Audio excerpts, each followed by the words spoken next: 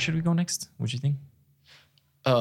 Well, I think moving from there, I think that actually bridges to dataset, because some of this makes a lot more sense if you're working in dataset as it is.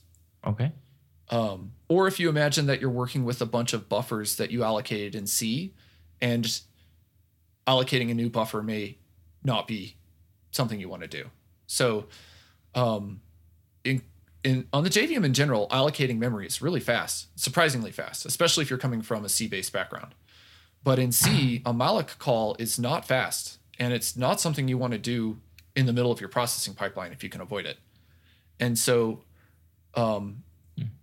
being able to have an original buffer that is native based and being able to do index based operations on it means that I can do a lot of C programming without having to allocate new C buffers until like potentially the very end of the pipeline of some sort, where I'm just allocating the result to pass back, or potentially the C interface even allows you to say, these are the indexes I care about, and this is the order or something like that. But it's almost like, in that sense, it can be really, really useful to have part of your data set represented in native land, but not copy it into persistent vectors or persistent map or something like that. Whereas I want to just I want to have a program that's running and have my scene graph all in native land, and I still want to be able to do things on it in Clojure, but have the result that's easy to communicate back to the C interfaces. So moving to dataset. Right. Dataset's really more of what you're looking for in a lot of ways, because dataset maps to a sequence of maps, and the Clojure core functions that you were talking about, map and filter and group by in dataset land, return datasets, more or less. And so when you deal with a sequence of maps and you apply map to it, you get back a sequence of maps. And when you are in dataset land and you apply row map to it, you get back a dataset. And when you filter a dataset, you get back a dataset and group by. And so once we move to dataset land, then it's much more coherent in terms of a finished piece of tool that you could use to just straight line take Clojure core data or transducer functionality and try it in terms of the dataset language. But the underlying pinnings are the dtype next. Yep.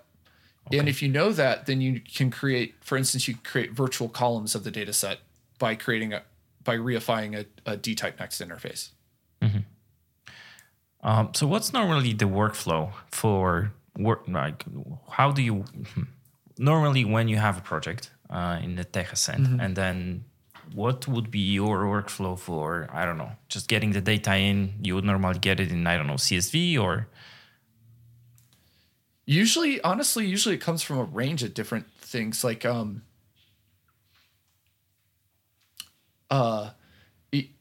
because data sets take a sequence of maps, sometimes the data is just the end of another processing pipeline, and we will create a data set just from data that's kind of ad hoc found through parsing a bunch of odd files in various different ways. So we work a lot with financial data. We work a lot with a database called Edgar, which is the SEC's database.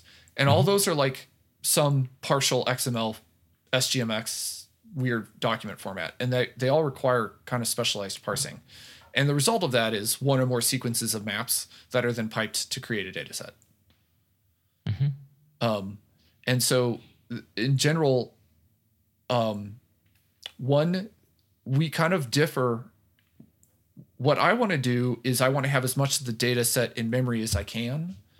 And when I can't fit the whole thing in memory, then I want to use a Guava cache style thing to again, like be clever about what's in memory and what's not. And then I want to serve things dynamically from that data set that's in memory. And so if your data set's unchanging, so for instance, the Edgar data set changes every day, but like from request to request, it's essentially static, because I'll probably run an ingest pipeline once a day or once a week or something. Then it's easy from the front end it's easy for the server to boot up and load a bunch of data from S3 and I just query the data set kind of ad hoc in memory, honestly. A lot of data fits in memory if you store it carefully. And then I only use S3 or some blob-based storage for the results of an ingest process of some sort. So is there anything specific that dataset gives you when you work in a REPL, when you load this data in memory? A ton. So like a good example, a CSV is actually, CSVs are ubiquitous, but they're untyped string data. And when you load a CSV with dataset, it'll scan each column to figure out the data type. And just that right there can be really useful fast, because you just pointed at a generic CSV that you don't know anything about, and it's got a very intelligent scanning algorithm where it will upcast the column type as it finds more complex data. And so it'll figure out if this data can be stored in a long or a double or a string or a date for you, and you don't have to do that yourself. Furthermore, when it loads in a string column, it creates a dictionary for that column, and so it makes the strings all unique. It'll perform a type of primitive compression on the column, and so you can really load a really large CSV into memory and work with it kind of at your fingertips at the REPL, including doing things like finding means and maxes and all this other stuff that requires you to iterate through the entire data set over and over again. So I guess it also gives you some kind of functions that you can work with this data, or you just use Clojure Core. Oh, I just use the dataset library. I say Arrow dataset, and then I'm pretty much just using dataset operations from then on. And if the data is truly huge, then I end up with a sequence of data sets, and I either randomly sample back down to one data set, or I work with the first one until I get the pipeline right, and then I just pass all the data sets through the pipeline. And then you just get the result at the end for whatever you wanted. So I guess it's safe to say that this is some kind of in-memory database that gives you some kind of, language to work with it. Yep. That is probably, maybe that's what should be on the front page of the dataset library. It's hard to explain this, but it's programmatic in-memory database where instead of like having to write SQL commands against it or having to write, datomic queries or something like that, you just get the data in memory and you can program it very, very explicitly yourself. Yeah. So as far as dataset is concerned, it also has support for some pretty high-powered file formats. And so we were talking about CSV, but dataset supports Parquet and Arrow. And Parquet is nice because it's highly compressed. So, and it loads very fast. So you can put a lot of data in a Parquet file before you even get it to the 100 megabyte range. And Arrow is a column major kind of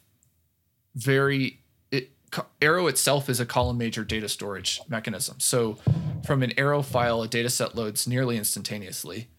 And you can do another thing with Arrow files, as long as they're not compressed Arrow, you can memory map them. And that means that you can tell the OS, you basically say, you do an fopen operation and the OS just gives you back an integer pointer. And you access the memory and the OS is taking care of paging that file in and out of memory itself.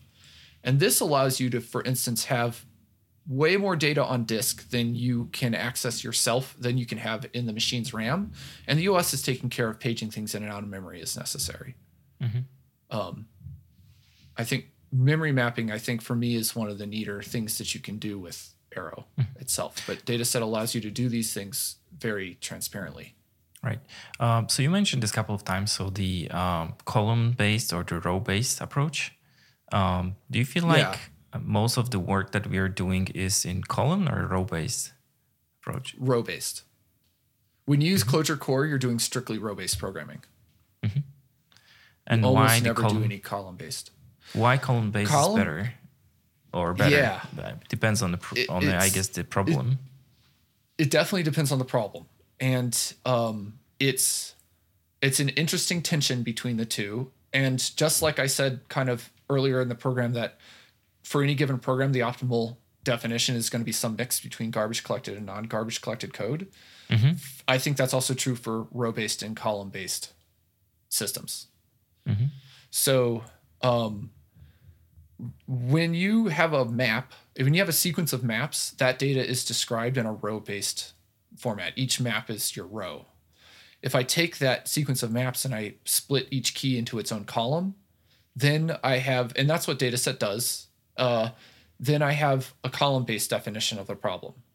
And column-based has this interesting property where it takes heterogeneous data row-wise is very often homogeneous column-wise. Yeah. And the hardware of your computer, the hardware of your computer deals much better with homogeneous data than it does heterogeneous data. And one example, for instance, is if I, even using transducers, if I have a million rows, if I have a million maps, and I want to do a simple map operation across them, I'm going to create at least a million more maps, because at least. And if I want to create a new key in the map, that's the two other keys added together, I'm going to create a million more maps. But if I have a data set of the same size and it's got a million rows in it, and I want to create a new column, then I only need to create one more column. If C is the result of A plus B, then in a data set definition, I have one memory allocation, or maybe 3 or 4, but like not a million. Whereas if I'm using transducers or Clojure Core, I have a million memory allocations at least, if not more, like 20 million or something, because persistent maps themselves have a memory allocation associated with them. I guess, would that be also the place where you can also use transients in Clojure Core? That's also a place where you could use transients, but you're still going to go map by map, and you're going to ASOC a new thing into the map and produce a new map. So it doesn't really matter. Transients would help you if you wanted to do many, many things to the same row, but overall, you still have to allocate a million new maps potentially. And so when you have a data set and you have to allocate one new map and one new column, you can see now why that's exponentially less work for the garbage collector to do. Right. So we talk about a lot of garbage collector. So how does garbage collector come here in place for like any kind of optimizations and stuff? The garbage collector is something that's hard to get a hold of in terms, you don't really know how it's going to affect your program, and it tends to affect it in ways that are unpredictable. In the sense that you can, of course, have out of memory exceptions and things like that, but it's more of the fact that, as I said, it causes things to scale in odd ways because it runs in the middle of your program, and it kind of, from a hardware perspective, it blows out all the hardware caches really quick when it runs. And so even though the garbage collector in the JVM is faster than any other garbage collector that I know of, when you start scaling to many cores, if you're doing things that are garbage collector heavy, you won't see your program scale. Because as I said, it does some level of global locking to know how to allocate a new pool or a per thread pool, or who knows what it does. But it tends to cause things both to run slower and to have a huge variance in their runtimes. And I think those are the two properties that, if you use just a little bit of data set work, you can get things to run faster and to run consistently at the same time, which may or may not be important to you. But for bigger systems, that's a good property to have. Is there any difference between, I know there are a couple of garbage collectors for JVM. Well, I can say that from the tests I've run, the JDK17's default garbage collector is great for the type of programming that Clojure people do.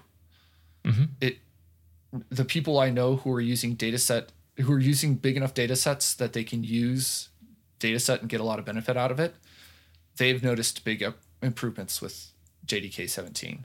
What is big enough? However, that's a good question, but I would say more than 10,000 rows. Once you have more than 10,000 things, I think it's time to switch to a data set and use data set style programming on it. Or even if you, well, yeah, that's probably it. Because under that, even under that size, you can save the data in Eden. You can save it in Nippy. You can do kind of whatever you want. And it'll still be pretty fast. But once you get into the 100,000 row range or a million row range, now all those tools fall apart. And you would really rather be using Parquet or Arrow. And you just, it makes your big data or your medium to big data. There's a huge, most data is not big data, but medium to big data. It makes that data something you can use at the REPL. Whereas when you're using sequence of maps or Clojure Core on it, it ends up being really tedious and not something that you can do at the REPL. It's your feedback loop's too slow. So it's kind of a nice transition from I have a little bit of data and Clojure Core works fine to I have medium data and a data set, and medium is quite big, up to a few gigs. I have medium data and now data sets work fine to I have legitimately big data and a sequence of data sets works fine that I can then transduce over. And that's where it flips all the way back, where now with when you have gigabytes, multiple gigabytes of data, you kind of want to split it up into, 400 or 500 megabyte chunks, and you want to have a sequence of data sets that you're transducing over. Would there be anything else worth discussing? Do you feel like we missed on any kind of topic or anything like this that is important for people using dataset library? Yeah, I would say that the other piece of this that we've missed a little bit is just the bindings of data type to other things. So libpython CLJ, libjulia CLJ, AV CLJ, which is FFmpeg, low-level FFmpeg bindings. Data type, one thing in here to understand is that data type binds to all of those at a low level.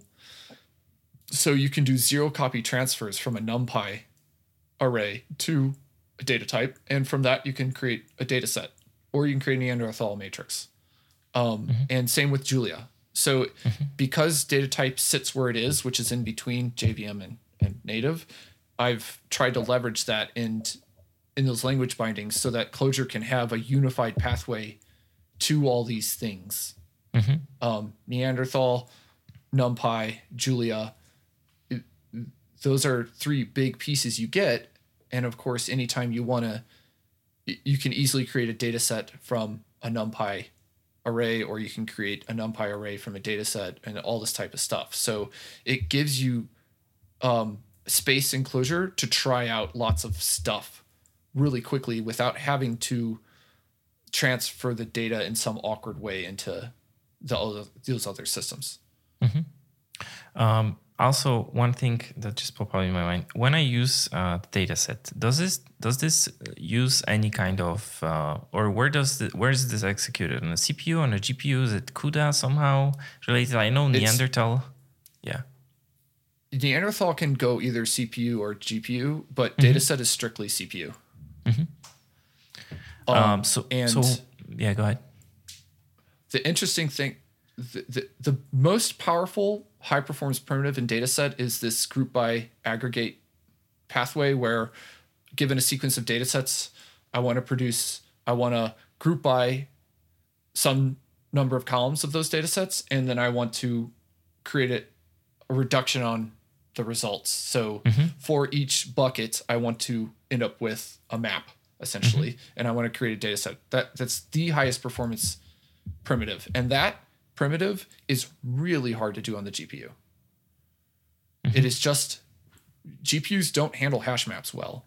So now you're dealing with sorted maps. And when you have a whole lot of data, that's the exact benchmark that Anthony did. I think that dataset is by far the most fastest system for doing, I think would be very, very, very difficult to do on a GPU. So GPUs are generally faster if your problem fits the GPU, but you're taking a massive hit in programmability to get your problem to fit the GPU. Interesting. I guess I will have to talk to Dragon about Neanderthal and all of the parts of the GPU, and just explore also this space with him. What do you think? Anything else for... I I think probably where we are is good. I really don't think, I mean, we covered a huge amount of ground. I don't know. It's interesting for me to hear your opinion on if you feel now you have a place for data set, if it fits in your development pipeline in a certain spot, or if it still feels like maybe I don't know where this fits. I think it does. I think in a way that I think the discussion about the row versus column base was helpful, just to somehow visualize this whole approach and how this really can improve the things you're doing. Yeah, I don't deal a lot with data science and all this part. So I think maybe for me, it's a bit of difficult to connect all of those dots. But, I have somehow loosely coupled, if you will, understanding of what's going on there. Yeah. Do you have problems in your work where the performance actually matters? Yes, but this is more on a browser in terms of the front end and stuff, where it's, either performance on the browser can be seen in different ways, right? So how big is the size of the bundle, what's the refresh rate and stuff like this. So this is also a bit different in terms of, I think when you talk about performance, you're talking about performance in terms of data crunching, right? And how quickly you can get the result. And where I guess in my case, the performance is more how quickly I can print the stuff on the screen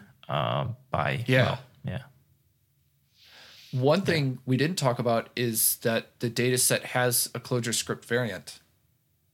Okay. And I've built an optimized transit-based transfer pipeline so that you can use data sets on the front end. And that has all the same benefits as it does on the back end. So the transfer size is smaller from the back end to the front end, and it's faster to do sorting or filtering or grouping on these data sets once they're on the front end. Interesting. And the memory size is much smaller, much smaller. The front end's even worse in terms of memory than the JVM. Yeah, I'm wondering if you could use the data set as an in-memory database for your UI, if you will. And that's how we use it a lot of times. Interesting. You can. It's the mutation pathway of it. It's you're back to mutating a blob of memory essentially. So you get the same problems, but on the browser, single threaded anyway. So a lot of the problems just don't exist. So if I have any questions or if I find, I don't know, any kind of bugs or anything, what's the best way to reach out? Well, for sure, I spend a lot of time on Zulip on a daily basis, but I would say Zulip is for sure a way. Issues. I've noticed that people have a hesitation to file an issue. Usually they'll send me an email or notify me by Zulip before they file an issue, but I try to be really gracious. If you have any issues using the system and you just file an issue, then I'll respond there. And then finally, I'm always open to an email. Cool. Maybe we finish the talk in a more low-key way. And I know you're also the president of Clojures Together right now. Is that correct? No. I'm on the board. You're on the board. How is that going? It's going good. I think Clojures Together is going through, I would say, a time of transition. Daniel Compton's really busy. And so it's the discussions are really sporadic in general. And I think it's a good idea, but it really it needs a president who is as fair and quite honestly has as much integrity as Daniel, but who can really dive in and give it a lot of time. Right. Yeah, maybe I think it would be actually fair to have a person that really, does this full time. I think it's very hard to do this just after work. Yeah. It's a lot of work, especially if you want to do it well, because it involves companies and money. So that involves records and kind of a lot of stuff right there. Cool. Well, Chris, thank you so much for taking time talking about data science, machine learning, all this stuff. So pleasure to talk to you. And once again, thank you for taking the time. Yeah, this was great. And I really enjoy this. I'll come back anytime. So sure. I'm sure there will be more to talk to you about. Thanks for listening. If you like this podcast, consider supporting it by rating it on your platform and telling others about it. You can also support it directly by buying subscription at Clojure.stream or sponsoring it on GitHub Sponsors. All the details in the show notes below.